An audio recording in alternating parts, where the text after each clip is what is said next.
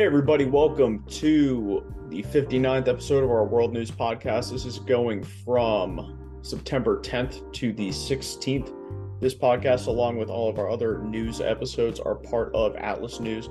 Check out the Lethal Minds Journal, a veteran and active duty publication focusing on foreign and military affairs, art, and culture. Take a look at the journal's Bulletin from the Borderlands, a bi-weekly foreign affairs publication from multiple talented intelligence analysts and independent journalists. Head over to lethalmindsjournal.substack.com or Instagram at lethal.minds.journal to see more. Also, please consider supporting us on Patreon at patreon.com/analyzeeducate, or you could also support us on Ko-Fi at ko-fi.com/analyzeeducate. We will head into the news.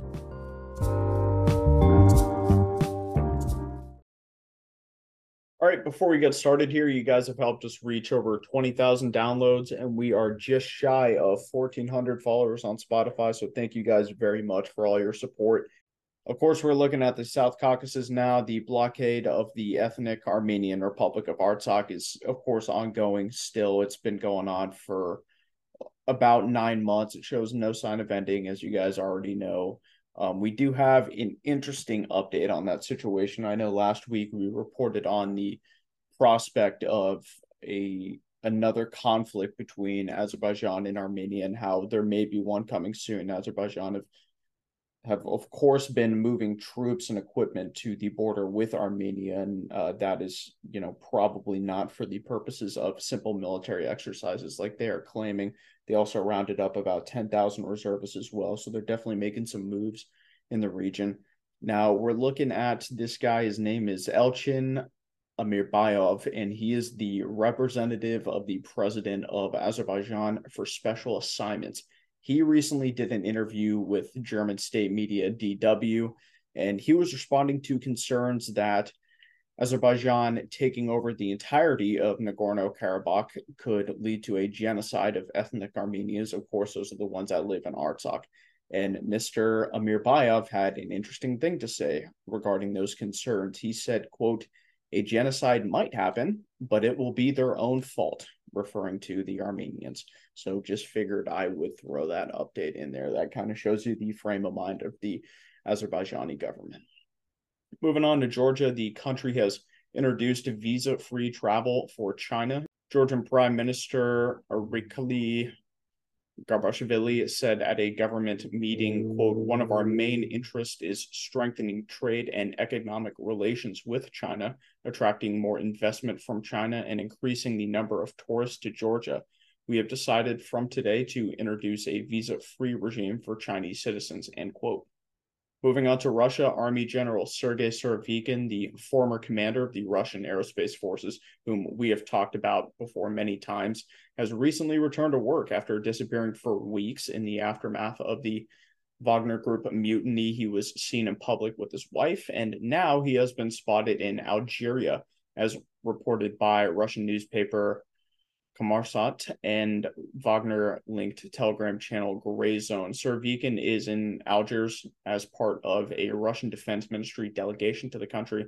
The scope of his role in this delegation isn't clear at this time, but an unnamed source told Kommersant that, quote, "Russia's military political leadership attaches great importance to the implementation of foreign policy in the eastern direction," end quote, which shows that high levels of the government still trust him in some capacity. Moving on to the war, Ukrainian forces struck the 13th ship repair plant of the Sevastopol shipyard in Crimea using UK-donated Storm Shadow missiles. That was on the morning of the 13th. Sevastopol is the home of Russia's Black Sea Fleet. Russian sources claim that 13 missiles were launched at the plant, with 7 of them being shot down. Personally, I'm a little skeptical, but that's my own opinion. At least 24 people were injured, and 2 Russian ships were damaged beyond economic repair, and for all intents and purposes were basically destroyed because it would cost too much money to repair them, right? So you might as well scrap them. That is Kilo-class submarine Rostov-na-Donu, hull number B-237, was damaged beyond economical repair while in dry dock. This is the first Russian submarine to be lost to hostile action since the Second World War. And then we have the Rapucha-class landing ship Minsk, that was also damaged beyond economical repair as well. And that is among multiple Rapucha class ships that have been damaged throughout this war. So that was a pretty insane strike, and we'll see what effect that has on the Black Sea Fleet moving forward. And also another update on the war, Ukraine's 3rd Assault Brigade has recaptured the village of Andriivka, southwest of Bakhmut in Donetsk Oblast. The seizure of the village was prematurely announced by Ukraine's deputy defense minister a couple of days prior, but it has since been confirmed. This was confirmed on the 15th that the brigade was able to repel Russia's 72nd Motorized Rifle Brigade and has indeed recaptured the village. Andriivka is also south of Klitschivka, which is another village in Bakhmut Rayon that is, I think, like their equivalent to a county kind of, that has experienced heavy fighting in recent months. The 3rd Assault Brigade has also been engaged in that village along with the Tsunami Regiment of Ukraine's National Police since the end of July. And at this time, Russian forces in that village have been pushed back to the northeastern outskirts. Moving on to Finland, the U.S. military will be building a base in the new NATO nation in the province of Lappi. This will apparently be an airfield which will house F-35 multi-role fighter jets. The U.S. military is also looking to sign similar agreements with Denmark and Sweden in the near future. An agreement for an American military base has already been made with Norway, so the U.S. is making some pretty decent military moves in the region. And then lastly, for Europe, the Financial Times is reporting that next year, NATO will hold its largest military exercise since the end of the Cold War. That exercise will simulate maneuvers against a potential Russian-led force, and it will have over 41,000 troops taking part in it. And we will keep you guys up to date as more info comes out on that. Moving on to the Indo-Pacific region, looking at North Korea. North Korean leader Kim Jong-un is currently in Russia. This is Kim's first foreign visit in years since before COVID started, and actually only his 7th time that he has left the country since becoming its leader in 2011. That was, of course, after his father's death. He traveled to the Russian city of Vladivostok, that is in Primorsky Krai in Russia's far east, by train, the same armored train that has been used by his father and his grandfather, actually. Kim met with Russian President Vladimir Putin at the Vostochny Cosmodrome, that is Russia's domestic spaceport in Amur Oblast in the Far East as well. It is widely believed that North Korea intends to sell artillery and anti-tank ammunition to Russia for use in its war. The Cosmodrome was chosen as the place for the summit because Kim apparently wants North Korea to establish a presence in space, which he did make clear to President Putin. Putin was asked if Russia would help North Korea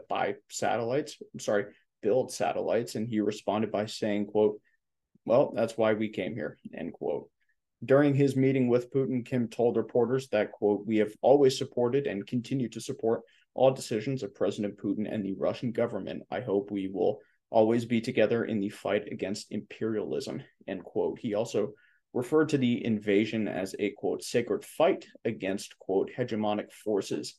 The U.S. has responded to the summit by saying that North Korea will, quote, "pay a price if it decides to supply Russia with munitions." Personally, I doubt that. Heavy sanctions are already in place on North Korea. You really can't go anywhere with that. And really, short of military action against North Korea, there's really nothing more the U.S. could do to hurt the country. Even though the summit was held on the 12th, Kim still is in Russia. On Friday, the 15th, Kim visited the Gagarin military aviation factory in Komsomolsk on Amur. That is a city on the bank of the Amur River. The plant builds Su-35 and Su-57 fighter jets. Those are Russia's most advanced fighter jets. Yang Uk, who is an analyst with South Korean-based Aegon Institute, says that Kim may be looking to purchase Su-35s. North Korea has received more than 50 MiG-29s from the Soviet Union, but Yang says that more than half of that fleet has been cannibalized for spare parts. North Korea also has older MiG-23s from the Soviet Union as well, and MiG-29s that it got from Kazakhstan in the 1990s. The U.S. Defense Intelligence Agency believes that the country also has relatively modern Su-25s, but most of the fleet is made up of Korean War MiG-15s and Il-28 bombers. Before Kim ends his trip in Russia, he will go back to Vladivostok to observe drills of Russia's Pacific Fleet. He invited Putin to visit Pyongyang, the North Korean capital, which Putin, quote, "gratefully accepted." And if that happens, that would be Putin's first trip to North Korea since 2000. We will take a quick break and we'll be back with Africa.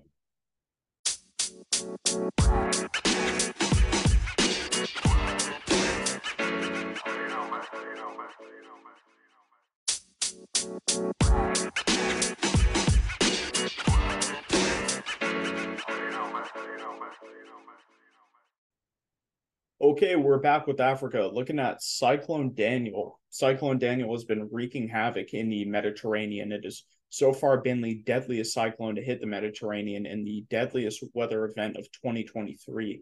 Daniel formed on September 4th and it hit Greece on the 5th. This storm caused amounts of flooding in some places, record amounts of flooding. The village of Zagora received 3.6 feet of rain, and Portaria received 2.9 feet of rain on the 5th. At least 15 people were killed in Greece. Daniel also hit Turkey and Bulgaria, where it killed 7 and 4 people, respectively. But the reason that I have this story in Africa is because Daniel moved on to Libya next. The Mediterranean coast of eastern Libya was absolutely devastated. The city of Derna suffered massive floods. Its 2 dams were destroyed by the overflow of water. Entire neighborhoods were swept away, bridges collapsed, and hospitals that survived the flood were inoperable due to their morgues being overfilled. To give you guys an idea of how bad this was, at least 11,300 people were killed in the city of Derna alone, and other areas of eastern Libya experienced heavy floods as well. As of Friday afternoon, at least 10,000 people remain missing just in the city of Derna. The death toll outside of Derna, again, isn't clear, but this is massive. Over 11,000 people killed at least, and that death toll will rise. It will. And of course, we'll keep you guys up to date on how exactly that progresses. Looking at Morocco, we talked about last week's earthquake. That was a 6.8 magnitude earthquake that was felt across the entire country. It was also felt as far as Spain and Portugal. The death toll from that earthquake has reached 2,901. That is one of the deadliest earthquakes in Morocco's history. And I think it was actually the strongest earthquake in the country's recorded history as well. At least 5,530 people were injured in that earthquake additionally. Now we have a coup update in Niger. Military intervention by the Economic Community of West African States, ECOWAS, appears more and more unlikely as the weeks go by, but tensions between the junta government and France are actually increasing. On the 15th, French President Emmanuel Macron announced that his ambassador to Niger and the diplomatic staff have been taken hostage by the military junta.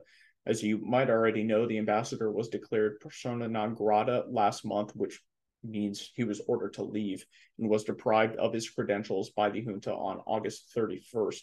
The ambassador refused to leave, saying that France does not recognize the authority of the coup leaders and recognizes the authority of Mohamed Bazoum, the president, instead. In response, the embassy has been blockaded, with supplies not being let in by the Nigerian military. Because of this, the embassy staff and the ambassador have been living off of military rations for some time.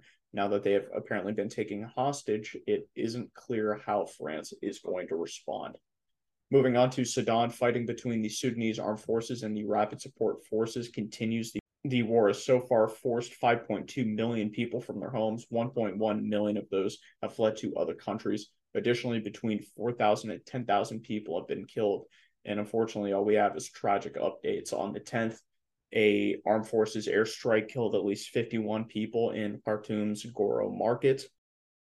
On the 12th, artillery shelling between the two sides in the cities of Omdurman and Khartoum killed at least 120 people. And on the 13th, 45 people were killed by armed forces airstrikes in the city of Niala. And additionally, on the 13th, RSF troops were repelled from the town of Rawaba in North Kordofan, which they captured a month prior. And that's really all we have for Sudan. And moving on to the Americas, Bulletin from the Borderlands released on the 15th. We dive deeper into Cubans that are being recruited to join the Russian military and deployed to Ukraine. And we also took a look at a major drought that is affecting the Panama Canal and global trade as a result. Moving on, the Latin American and Caribbean Conference ended on September 9th. At the conclusion of the conference, Mexico and Colombia called for Latin America to form a united effort against the region's drug problem. Mexican Foreign Minister Alicia Barcina said that, quote, Mexico wanted to support Colombia in this meeting because now, more than ever, it is necessary to advance in this paradigm shift and address the drug problem with a more comprehensive approach, end quote. It isn't clear if any other countries will join their efforts to combat the region's drug problem. Moving on to Mexico, a key leader of drug trafficking operations for Los Chapitos wing of the Sinaloa cartel has been assassinated in the city of Culiacan. His name was Luis Javier Benitez Espinoza, aka El Catorce, and the DEA actually had a reward of $1 million for information leading to his arrest. It isn't clear who killed him yet. This is actually the first case of a Chapitos trafficking leader being assassinated, so will be interesting to see if anything comes of that. And then moving on to the U.S., got a presidential race update. These are poll averages from 538. Biden's approval is at 40. That is up 1 from last week. Disapproval is at 55. That is down 1. Trump's favorability is at 41. That is up 1% from last week. Unfavorability is at 55. That's down 1 as well. Looking at the Democrat primary, Biden is at 67%. That's up 1 point. RFK Jr. is at 12. He remains the same from last week. And looking at the Republican primary, Trump is at 55. He is up 2 points since last week. DeSantis is at 14. He is up by 1. And Vivek Ramaswamy is at 7%. He is down 1 point. A whistleblower has come forward to Congress and alleged that the CIA paid some of its high-level intelligence analysts to make false analyses regarding the origins of COVID-19. The whistleblower is a high-level CIA officer that has served for multiple decades. He claims that the CIA assigned 7 officers to its COVID discovery team, all of whom had significant experience and scientific expertise. Allegedly, 6 of the 7 members eventually concluded with a low level of confidence that the virus originated from the Wuhan Institute of Virology that we have spoken about before. The 7th analyst believed that it was passed on to humans from animals. The whistleblower claims that the 6 members were given, quote, significant amounts of money to change their original analysis. You may remember that the CIA is one of the only U.S. intelligence community agencies that has no official opinion as to where the virus came from. The House Select Committee on the Coronavirus Pandemic and the House Permanent Select Committee on Intelligence plan to receive all documents from the CIA concerning the COVID discovery team and the paperwork concerning pay history of the team's analysts. The committees have threatened to subpoena the CIA if the documents are not provided voluntarily. Moving on, one of the largest, if not the largest, lithium deposits in the world has been discovered under the McDermott caldera along the Nevada-Oregon border. It is believed that this deposit may hold as many as 20 to 40 metric tons of lithium, which could literally change the balance of global energy. Lithium is used in many things, such as batteries, electric cars, solar panels, and other smart technology. China has been buying up lithium deposits around the world in Africa, the Middle East, and Latin America, which has sparked concerns over potential conflict caused by a race to acquire lithium and other precious metals. As I said before, this deposit could actually change the balance of power in that regard. It isn't yet clear if there will be any operations to make use of that lithium. However, we'll keep you guys up to date if anything comes of that. Moving on, Ovidio Guzman, a son of Joaquin El Chapo Guzman, has been extradited to the U.S.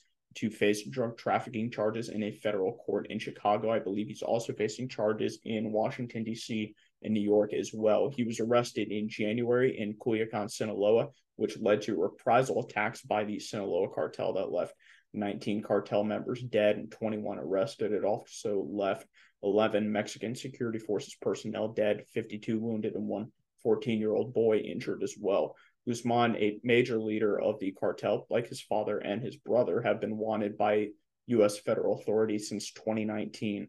This also comes the same week that El Chapo's wife, Emma Coronel Aispuro, was released from a California halfway house. She pleaded guilty to money laundering and conspiracy to distribute meth, cocaine, and heroin and marijuana into the U.S. She was sentenced in November 2021 to 36 months in federal prison, but obviously did not serve that whole sentence. As I said, she was just released. President Joe Biden's son has been federally indicted by special counsel and U.S. Attorney for Delaware, David Weiss. Of course, Weiss is the same prosecutor that orchestrated Biden's recent plea deal that was thrown out by a federal judge due to its unconstitutional nature. Hunter Biden has been indicted on 3 charges relating to the illegal purchase of a Colt revolver. The charges include making false statements on a federal firearms form and possession of a firearm as a prohibited person. Biden was addicted to crack cocaine when he bought the firearm in 2018 by his own admission in his memoir, but he said on a background check form that he was not an active drug user when he purchased the weapon. It is not clear if he will be arrested after this indictment. This indictment may be in jeopardy, though. The law that Biden is accused of violating was actually struck down last month by a federal judge in Louisiana who said that it violated the Second Amendment. Republicans have been critical of this indictment because it does not address allegations of Biden's tax evasion, which was addressed in his defunct plea deal. It also does not address allegations of a FARA violation by Biden, that is the Foreign Agents Registration Act that he allegedly violated when working for and lobbying on behalf of foreign companies while his father was vice president. Moving on the 12th, House Speaker Kevin McCarthy, a Republican from California, announced the opening of an impeachment inquiry into President Biden. That inquiry will look at Biden's knowledge of his son Hunter's foreign business dealings while he was vice president and from the time between him leaving office and before taking office as president.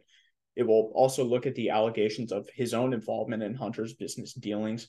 House Republican leaders are accusing President Biden of political corruption. The committees involved will be Judiciary Oversight and Ways and Means. The inquiry will be led by Oversight Chair James Comer of Kentucky. McCarthy opened the inquiry without first taking a vote in the House, which is seen as the respectable thing to do.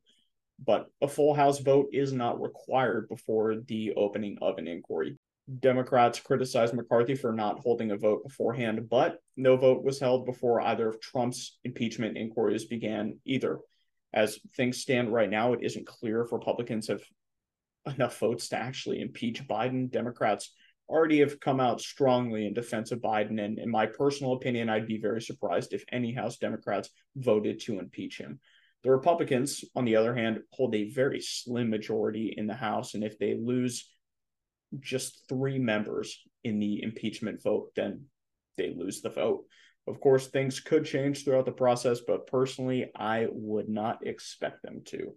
Just my own personal opinion.